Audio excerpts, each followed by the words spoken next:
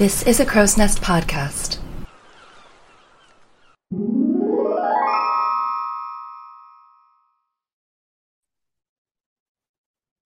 Hello, and welcome back to Damsels Who Discuss. We are a podcast where we discuss our way through Disney films, and we're about to get into the boring ones. I am Alexia, and I just reminded myself of why I'm not looking forward to that. And I'm Gally, and I'm midway looking forward to it. So today's movie is Fantasia, but before we get into Fantasia, out of like the next, because you and I had just a chit chat yesterday where we read through the list. Out of the like 5 movies that I listed that were in the upcoming ones, how many of them have you already actually seen? Because I will let you know that the answer for me is 0. That is such a good question. Um, I I have a weird feeling that I think I've seen all of these That's fair. because I used to watch the Disney Channel when I was a kid because I remember that being a Oh. really big deal on our cable package. It was one of those new cable Hmm. package.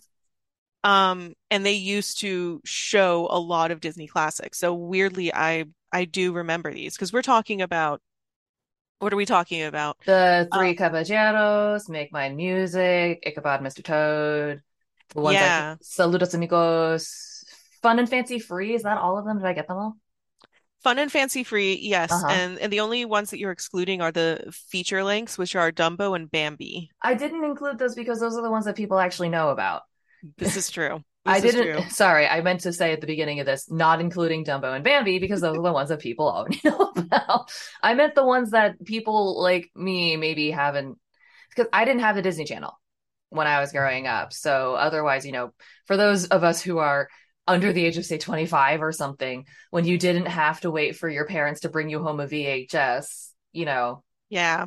it was what did you have or what did your friends have? And I didn't have all of Disney movies, but we had most of the big ones like Lion King, Beauty and the Beast, Bambi. I didn't have Dumbo, but I'd seen it at maybe my cousin's house, but I don't know anyone, like I didn't go to anyone's house or my cousin's house or no one's house that had those 5 other ones. Oh, Nobody. and same. Like I remember watching them myself. I don't remember having a conversation with any other human being on the planet about those movies, but I do Exactly. remember watching them on the Disney Channel. I feel the same way about Fantasia and that I know I've seen it and everyone I know has seen it, but I've never been like, oh my God, Fantasia, and like had a conversation. Okay, maybe I'm weird, but I've never just had a conversation about this movie. I must have, but it may have just been with my parents because I have a little bit of a history with Fantasia in that I remember actually enjoying it quite a bit because my parents used to take me to a lot of like classical music concerts Hmm. as a kid. So that being paired with my interest in animation and illustration was kind of like a nice movie for me.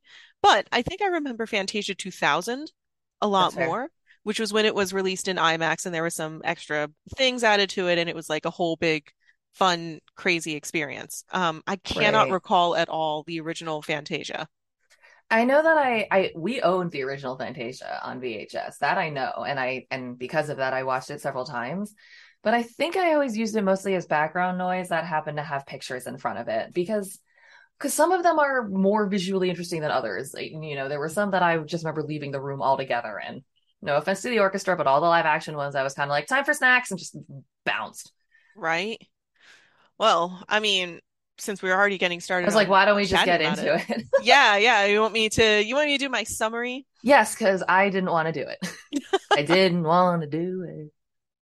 Okay, so for those of you who are not familiar with what Fantasia is, we are talking about the original 1940 Fantasia film, not Yes. Fantasia 2000, The Reckoning, which came out in 2000. So, Fantasia is an acid trip for PBS subscribers who, in theory, like roller coasters but find them a little too disruptive. A revolutionary animated anthology film that was released in 1940 and loved by everyone except the snootiest of classical music fuddy-duddies, this is a journey through time, space, silhouettes, and some light audience judgment for good measure. There's not really a through plot for the film. Each segment is introduced by a composer slash critic who deemed himself master of ceremonies. The dude's name is Deems Taylor.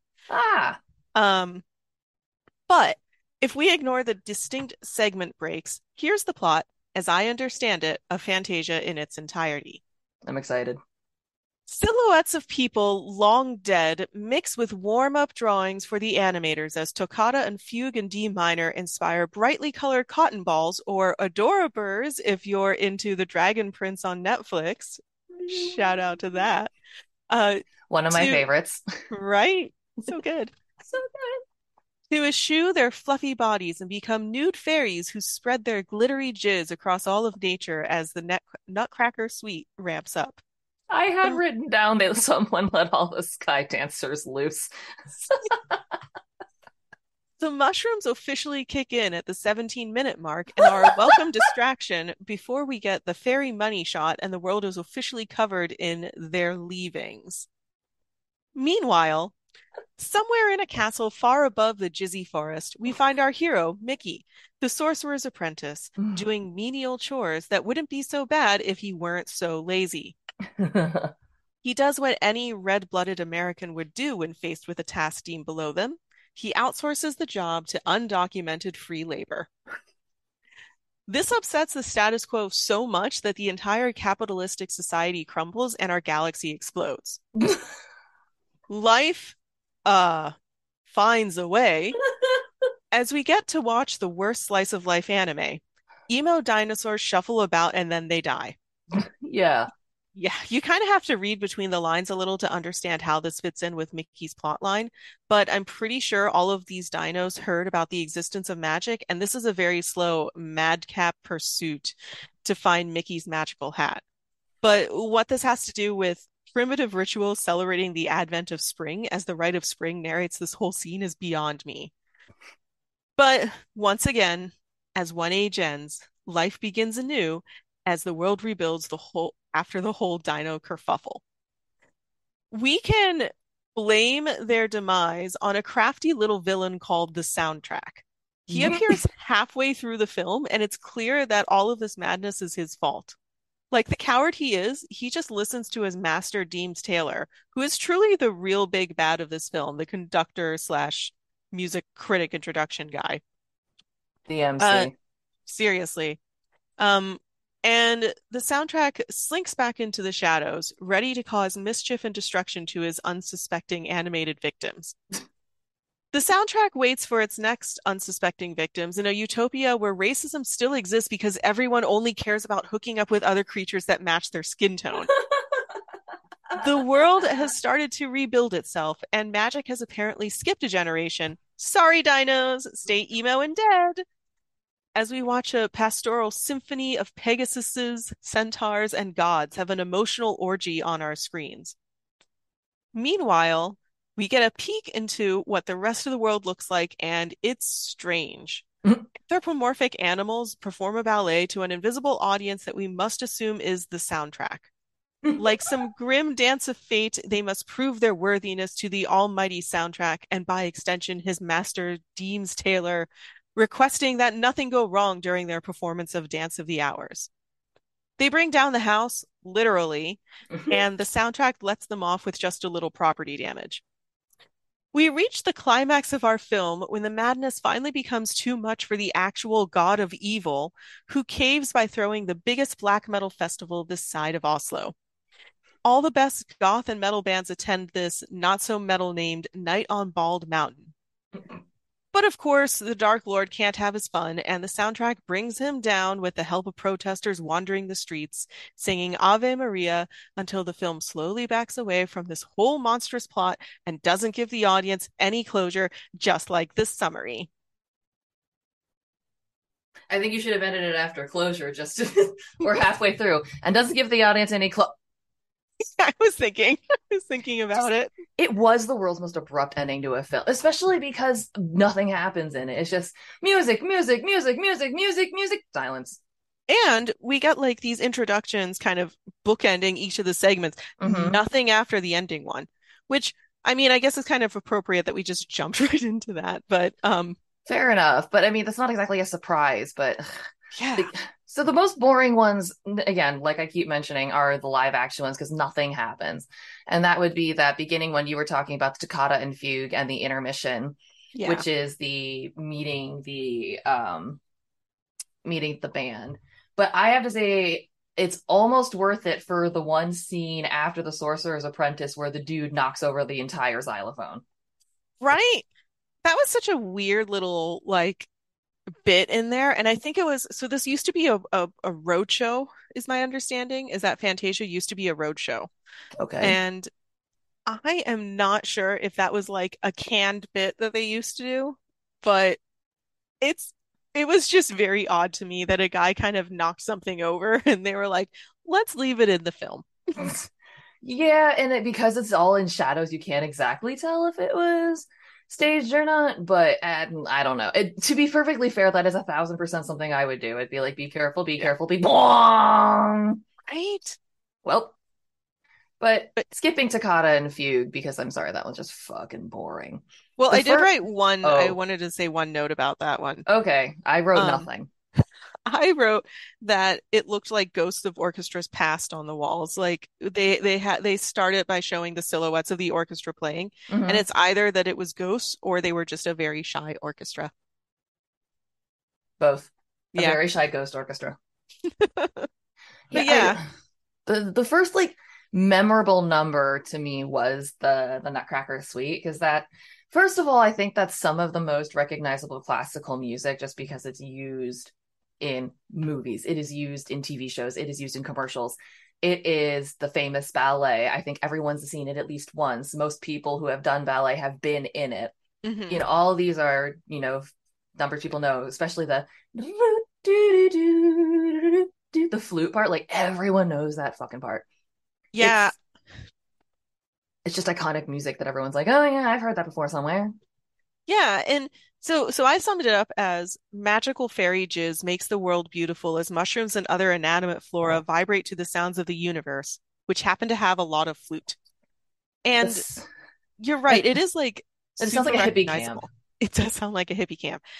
But I thought what was so funny is it's recognizable now, but when you watch this, Deems Taylor's introduction Hmm. is quite the opposite, where he says, it wasn't much of a success and nobody performs it nowadays, but I'm pretty sure you'll recognize the music of the suite when you hear it. So this So guy just like, has no idea what he's talking about. well, apparently it didn't come into fashion until later. Like the Nutcracker Suite existed, but it wasn't being performed Hmm. in the United States. That's fair. That's Yeah. fair. Things do come and go. In Yeah. I'm gonna make this about Titanic again. In the same way that Titanic didn't quite come into the cultural zeitgeist until like the 80s and the 90s, because that's when technology discovered the wreck, and then Cameron made a movie, and all of a sudden it was like it's accessible. Yeah, But exactly. yeah, a lot of it is just what's in it and or what's out.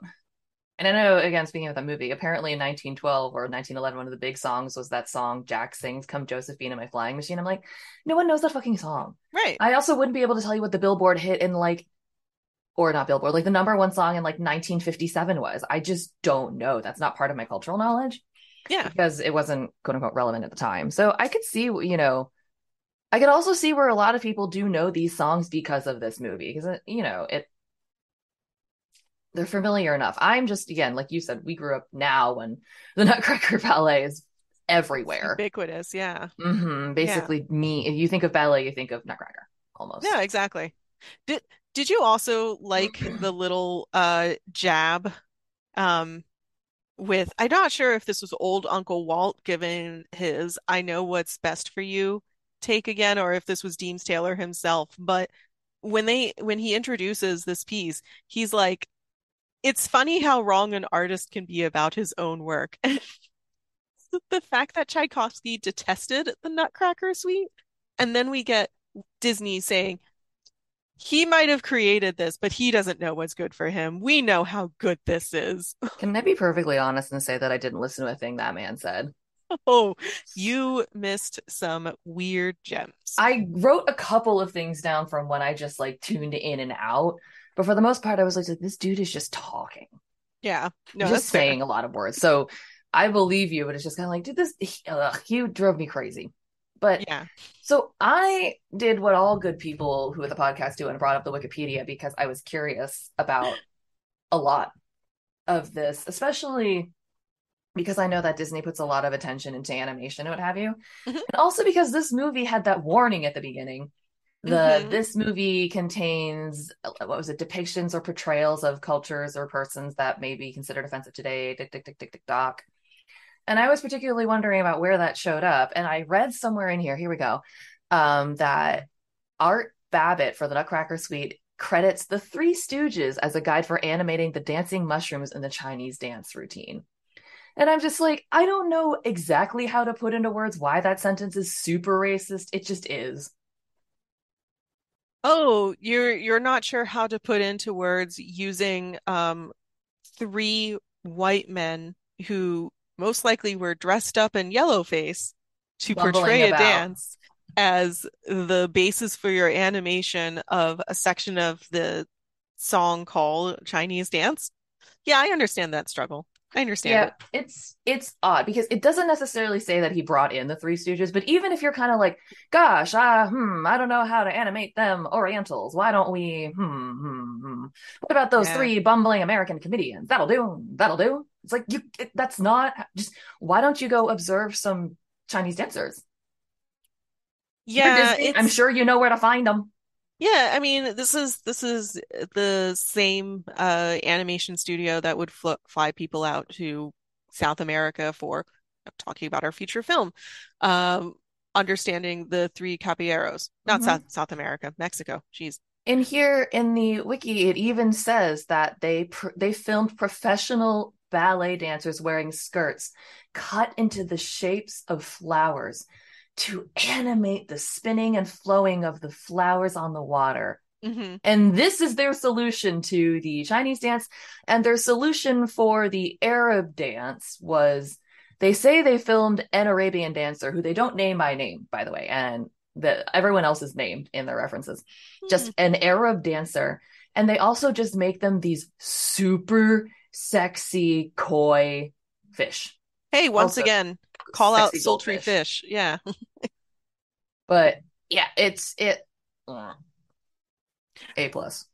I just realized that that's going to be a theme that we're like weirdly aware of in this Where's the podcast is the racism? no, well that, but Oh, I I meant the sultry fish. We're going to keep seeing sexy, sultry depictions of fish.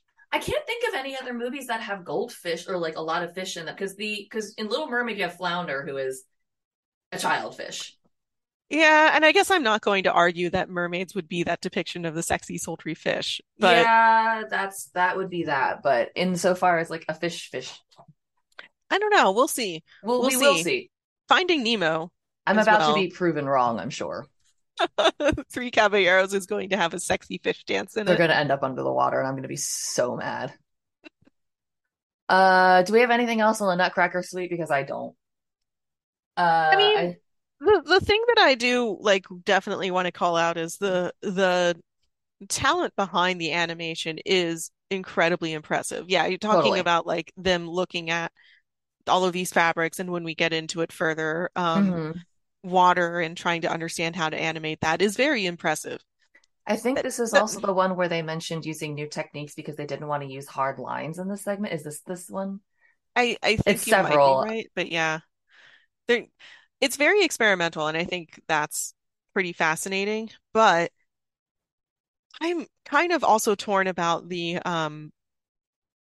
their selections to depict the classical music in the way you would stereotypically think, and the times when they're just like, nope, let's just go in a completely opposite direction. And Nutcracker Suite is one of those where I'm like, it's a beautiful piece of animation, Yes. but I don't understand it with the music. Yeah, I think that maybe the focus was on I'm gonna call this like the forensic files intro syndrome, which is where they're like, why don't we just animate every sound instead Yeah. of necessarily thinking about the overall narrative structure? And this is the first one and it doesn't have an overall plot. I feel like by the time we get to the pastoral symphony, they've kind of figured that out a little bit better. But yeah, this one definitely isn't quite as It's groundbreaking a lot in the terms of the animation and its approach, but it's not exactly, as you're saying, like as narratively well woven with the score as we expect from Disney. Yeah, exactly. Exactly. All I have then written down was about the naked sky dancers. So Yeah. that's Which about it. so much nudity in this movie, So, but I have naked written down like 30 times. It's pretty unreasonable. right? I have a doodle further Awesome. when we get to it, you know. Sweet. All Um, right. yeah, let's get to Sorcerer's Apprentice. So what you did a little I did the thing that I did last time, which is where I wrote two little summaries yeah. about it. My first summary is that a young apprentice wizard is instructed to fill a cauldron with water while his master is away. After enchanting a broom to do it for him and napping while his chores are done, the apprentice awakes to find that the broom has steadily worked in his sleep while he is sleeping and now flooded the room. After several failed attempts to stop it, the master arrives just in time to cease the spells and prevent the room from flooding completely. Apt. And then I wrote down, after ignoring a simple instruction to do a simple chore from his master Yen Sid, Mickey Mouse steals an old bald man's magic hat and uses magic to enchant a broom whose entire life has been about labor to do his additional work for him so he can have a nap. While Mickey dreams about becoming the Avatar, the poor baby broom diligently keeps filling the cauldron with water until it starts to fill the room. When Mickey wakes up, instead of telling the broom good job, he panics and tries to stop them. And when that doesn't work, he murders them with an axe. And Hmm. this broom, baby angel as they are, uses each of their broken pieces to become a whole new broom so it can keep helping their bestie, Mickey. While the new army of brooms continue to do their jobs, the entire room floods from their overworking and becomes a whirlpool of potential death, with Mickey riding his master spellbook as a raft. Yen Sid returns home just before Mickey dies in Disney's The Titanic and breaks all the spells, returning the broom to its normal one piece inanimate self and freeing it from the shackles of repetitive Sisyphean labor. Mickey is sent to do his chores for real, and as he walks by Yen Sid, the wizard uses the very broom Mickey abused to smack Mickey on the ass as he goes. That's what happens in this one. I mean, that's also very apt. It's an It apt is. description. The one thing, and I think you'll appreciate this animated fact that I really liked, was that this is the first time that Mickey was animated with pupils to increase his facial expression range. Yeah, I believe that was a Fred Moore change to change his eyeballs a little bit, and it was a something that they were worried about when they presented it to Walt, and I think that Walt was a little iffy as well about that Mm-hmm. change. But hey, now it's the Mickey that we all know and love and or tolerate when you visit the Mm-hmm. parks. So I'm it's all also picturing if the character had progressed without pupils, that probably something they'd add in the future. I can't think of a single character that, even with those cartoonish eyes, that doesn't have some sort of eye injury or something that naturally has no pupils. I will admit I lost you right there with the eye injury. Well, you know how sometimes in anime or what have you, somebody gets an eye injury and all of a sudden their eyes are like whited out for some fucking reason because that's definitely what happens when you have an eye injury. Oh, yeah, yeah, yeah. But that's not what I mean. There's an exception where it's like, or I was born this way. Yeah. But no, for defaults in this, even if a character is broken down as simple as like the Astro Boy style of animation, they still have pupils. Yeah, they really do. Mm, Pupils and whites of your eyes truly help with expression. yeah. Yeah. So I, this is a really silly fact, but as someone who did not play Kingdom Hearts, I did not realize that Yen Sid was the name of the wizard, that he was based off of Walt himself, and that Yen Sid is just Disney spelled backwards. So there you go. Those are three fun facts for people who Yeah, didn't play Kingdom Hearts. I think somebody had to tell me this at one point. Because why would I read anything backwards? I don't do that. Yeah, right? But I did after that. Once someone told, I think they told me all three of those facts at one time at one point. But um, this is another one this is the character on the cover. This is how Hmm. Fantasia is advertised. It's how Fantasia is advertised. Like, this is the iconic imagery from Fantasia. this is the segment. I think if you mention Fantasia, this might be one of the ones that people are most likely to remember, Yeah. even if they don't remember the soundtrack. Yeah, and I think I totally agree with you. It is between, I would say, Sorcerer's Apprentice and Night on Bald Mountain. Those are the two iconic visuals. Really? Like I was the going to the go for that and the massive Pastoral Symphony. Ooh, see, that's another good one too. I'm just thinking, I know Night on Bald Mountain, the Chernobog or whatever his Hmm, name is, the hmm. god of evil, just that scene of him kind of coming out of the mountain and Yep. looking very demonic with his hands up and everything. That's pretty iconic, along with Mickey raising the water. Yeah. In the dream. Little Mermaiding, really. It's the same Yes. scene for Little Mermaid. It's also the scene from Last Airbender. Yeah. But I maybe it's just because I personally didn't remember the imagery from Night on Bald Mountain as strongly. I think it also could do with age. I was really young Yeah. when I saw this, so colorful ponies might have just been something that simply stuck in my brain more. But regardless of which one comes second or what have you, I think Sorcerer's Apprentice does and always will stick out.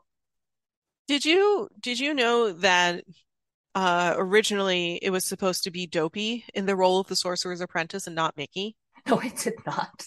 If you kind of watch it and the way that Mickey is Now that animated you've in said that, sleeves, yeah, I see it.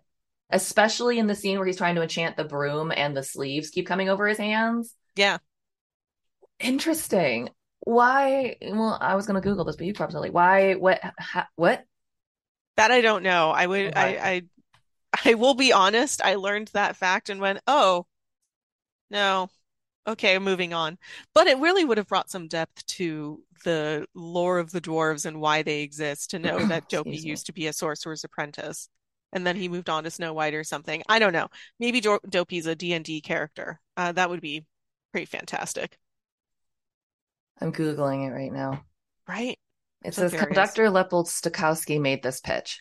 What would you think of creating an entire new personality for this film instead of using Mickey? A personality that could represent you and me. You may have strong reasons for wishing Mickey to be the hero, but I feel that if you create a new personality which represents every one of us, it might be a valuable factor in the years to come and enlarge the scope. This is merely a suggestion. Discard immediately if it does not interest you. Walt did disregard immediately. That's what it certainly sounds like. Also, why Dopey? I don't I still haven't quite found an answer to that. I don't it doesn't it the explanation I'm getting is that Walt said no because Mickey is every mouse. Mickey is every mouse. That seems to be the explanation that I'm getting. But now that you've mentioned, I think now that you mention that, and I'm thinking I once again procrastinated and watched this literally 5 minutes before we recorded. Mhm. But because of that, I remember really vividly this animation. I it's very typical of the way Dopey is animated. It's very atypical of the way that Mickey is animated in anything else. He Yeah, usually has a little bit more stick like's not the word that I want, but a little bit more intention, not like behind even his movements. a little bit more intention, but it's a little less floppy in that like Hmm. it's almost like Mickey is animated with less joints, if that makes Yeah, sense. But like Dopey's way fluid. He's a little bit more Gumby like, and when you watch it, especially anything to do with the hands, there's a lot of fluidity to the fingers and the arms and the hands, which is again not very Mickey Mouse. No. no. But when I was watching it, it was just whatever, whatever, whatever. I don't care. But now that you've mentioned it, I'm like, I can't unsee that. Even just looking at the still image that comes up when it mentions that, where he's conducting and leaning over his head backwards and smiling, it reminds me of something like I think Dopey does that exact pose at one point in time in Snow White, except instead of conducting, he's like Yeah, it's a doing very something else. ragdoll pose. Yeah, now Yeah. that it's like now that that fact's been brought up, it's like I can totally see that. So what I was wondering when Mickey enchanted his brooms, why didn't he make them nice and buff? Like I did a little doodle You with did of a some buff excellent broom. buff art. Yeah, thank you. And it's kind of disappointing. I don't disagree. Especially because you're asking it to carry water, which is heavy. Yeah. It needs some strength, some arms instead of literal twig arms that he gave it. Yeah, no wonder that, Broom wasn't as efficient. And if you gave him more buff arms, he could have carried like 4 buckets at once. Thing would be done before Mickey fell asleep, and really the entire issue would have been over. He also didn't he programmed it to do a thing, but not to stop. And that's sort of there needs to be an end mechanism. Yeah. And I guess that was kind of part of the plot is like, don't Yeah, try to learn something unless you're going to learn the entire process. I Um, guess. There's always a but moral involved. there was a moral with this. What the hell was the moral in Nutcracker Suite? I don't know. I Don't do think it's, drugs. yeah, I was going to say, be careful where you do your acid. I was talking to my mom about this movie earlier today. I was like, it's still going, talking about Fantasia. And she goes, yeah, because the only people who watched it in theaters and enjoyed it were people on acid. Thanks, mom. 1940, would it have been Coke? Like actual literal Coke? She said acid, but also she wasn't born until 1960. So, like, she wasn't there. Yeah. What does she Yeah. know? The only other notable thing I have is that immediately between this and the next number is when the xylophone break happens. Oh yeah. I wrote a poem. Okay, Um, I did not. familiar beats in this poem. Okay. Mickey Mouse got an axe, gave his broom 40 whacks. The broom came back with friends galore. So, oh God, I had to rewrite this. Let me start over. Okay. Mickey Mouse got an axe, gave his broom 40 whacks. The broom came back with friends galore, so Mickey grabbed his axe for 40 more.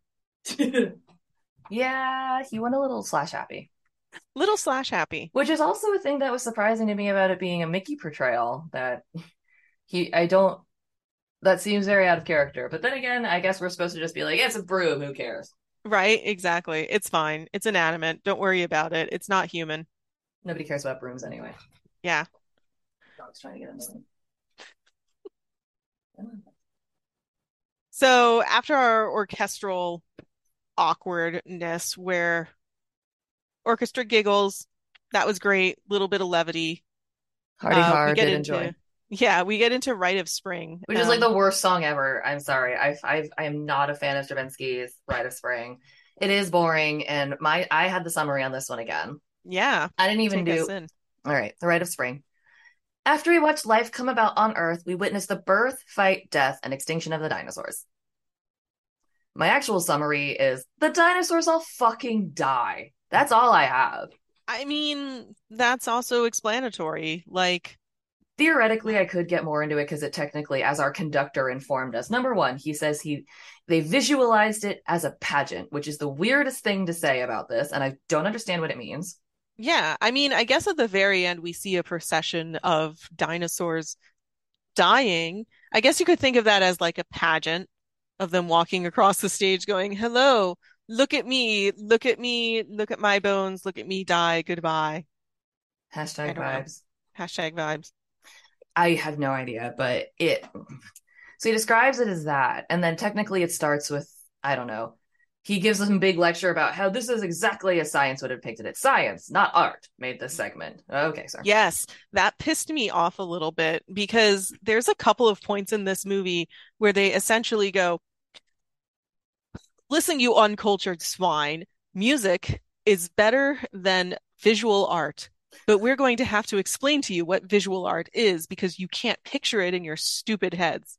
Oh, but also, art is not as good as science. So everything that we're telling you about here, ignore it. It's kind of like in Pinocchio, where I think, moral of the story was don't join theater, art is bad.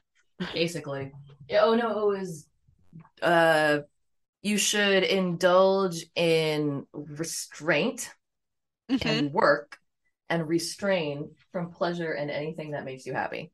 Yeah, exactly. So in this case, if you're a dinosaur, don't be an artistic dinosaur, I Just guess. go Be a die. science dino. Yeah, and some of these are more interesting than others. I think, The Sorcerer's Apprentice has a linear plot. Hmm. The Pastoral Symphony is just like kind of pretty and fun to watch. The Night on a Bald Mountain is, just a dark party. There's some of these that are, and the Dance of the Hours is kind of like a silly good time.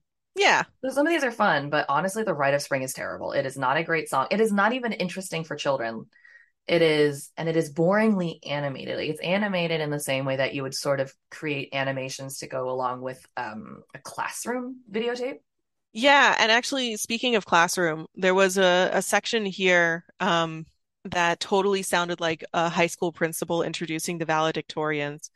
Uh, at the very beginning, when Deems says, "Certain fish more ambitious than the rest," like just some of these fish just had ambitions. The other fish were losers like the rest of you and are going to end up in vocational school. Like that's what it sounded Jesus, like. it was so stupid. Because I mean, it starts with, I don't know, bacteria or the dust of the galaxy, and then you see these fish, Yeah. and then the fish crawl out of the water to this boring music, and then they become this iguana and this lizard, and then this dinosaur, and then some dinosaurs have the slowest fight ever. And then the comet comes and they are dead. Yeah. And I had to do, apparently, all of these are real dinosaurs. Like they were Sure. depicted scientifically correctly. I looked it up Okay. for the time, but Sure. there's one dinosaur which I don't even know how to describe it. I just drew him. There's this You little, up. I can't see it. there we go. There's this little Oh. dino who is like he kind of Yeah, looks like the an big almond. triceratops that doesn't have any horns. Yeah, and there's a Well, they scene all where there's other dinosaurs digging in the ground, and this one just kind of lumbers over and looks into what they're digging, and then he steals something. It's not an egg. And, like, what is this little dino? What did he steal? No plot for that because then the T-Rex shows up and fucks shit up. I didn't even pay attention to that. I had my eyes on the screen, but I just think I was in another place. There were I don't know. There were I some just weird looking dino animations, but this guy in particular made me wonder. I love the dramatic last breath of the Stegosaurus after the tyrant after it gets killed. It just kind of like slowly falls on the ground like a theater student, like Yeah. and it's like Judy Hopps in the beginning of Zootopia. It's just like ah! Yeah. And then yeah, this whole thing just kind of ends. Yeah, It, it's just like it just kind of ended like a fart in a mitten. It just kind of went it's setting you up for the end of the fucking movie where it's like, hey, remember this feeling of weird disappointment? You're gonna find it again. yeah.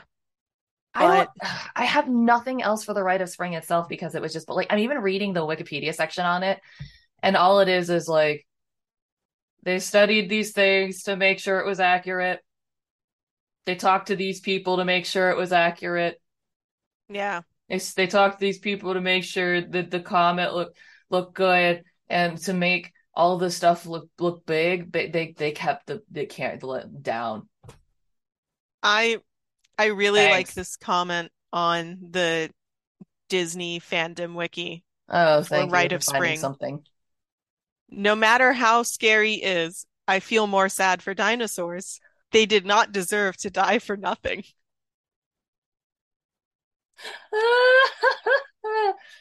Someone replied to it with, I was formerly afraid of the T-Rex, but not anymore. I like the one above it from Evanopedal. Who is the protagonist of the segment? The What? Stegosaurus could be the protagonist, and we already know the T-Rex isn't evil. Purple Wow, people Dino get Lover coming heated. out here. I know it is Purple Dino Lover. Apparently, I just found another trivia section. I think that the rest of the podcast is gonna be us reading from the Disney fandom wiki. Oh Um, no. is gonna is gonna be that in the 50s, in 1955, there was a narrated version of this segment that was shown in schools, and someone down here named Harrison Stoller says, "I remember when I saw this with narration. That's how I liked it better." Ooh. Honestly, I could see it as being more interesting narrated, but at the same time, if I were forced to watch this in a darkened classroom on a little 20-inch rolled in TV, like a TV on the cart, I would fall asleep. Yeah, Just I'm it's gonna be too just cozy. no, it's just so slow, and I think they know it too because literally right after this, is the intermission. Yeah, which they then I'm very glad that Disney Plus did not make us sit for 15 minutes Ugh. during an intermission, but I think it's funny that they were like, "Ooh, we got to do something to make this interesting. Let's introduce this thing called the soundtrack," which I don't know why they didn't call it a sound wave, which is what it was actually supposed to represent. But they call it a soundtrack. And I also would like to understand how this thing was just, quote, hanging around the place. Well, I would like to tell you that the wiki says that then a humorlessly styled demonstration of how sound is rendered on film is shown. An animated soundtrack character, initially a straight white line, changes into different shapes and colors based on the sounds played. I mean, really, doesn't that just kind of describe all of us? Maybe we start out as a straight white line and then depending on our environment, just Hey, transform into a colorful something. mass of undulating sound. Ah, like all those fairies and the Nutcracker Suite, just winging and glittering. Winging and glittering. I want to wing and glitter. That sounds like a fun Sunday activity. Wanging and glattering. Wing and glitter. Ugh. Do you have anything else on the Rite of Spring and or the intermission? No. Neither do I. We decided to split Fantasia into two parts, so the intermission seems like a good time to split it up because the next three numbers are like longer and bigger, I guess. Yeah, they really are. So I believe what do we have for part two of this? We have Pastoral Symphony, Dance of the Hours, Night on Bald Mountain slash Ave Maria. Yeah, and they're all pretty long, but I like these ones. I like the Pastoral Symphony. That was my favorite when I was young, and I liked Dance of the Hours just because it was like silly and fun. Hmm. It wasn't anything like, oh, it was such a smart plot. It was more just like, wee. Yeah. Everyone likes a good time. Yeah. Honestly, same. All right. Well, should we wrap up and ramp up for next week? Yeah, let's do it. All Let's right. prepare ourselves for part two of Fantasia. Awesome. Well, thank you all for joining us, and goodbye, my fellow damsel. Farewell, my fellow damsel. Damsels Who Discuss is created and produced by Crow's Nest's podcast. Your hosts are Gally Articola and Alexia Thirumalai. You can find us on Facebook at facebook.com/damsels who discuss, all one word. On Instagram at instagram.com/damsels who discuss, all one word again. And on Twitter at twitter.com/damsels who disco, because Twitter has a character limit. Or you can also email us at damselswhodiscuss@gmail.com. So long, glamour boys! So long, glamour boys.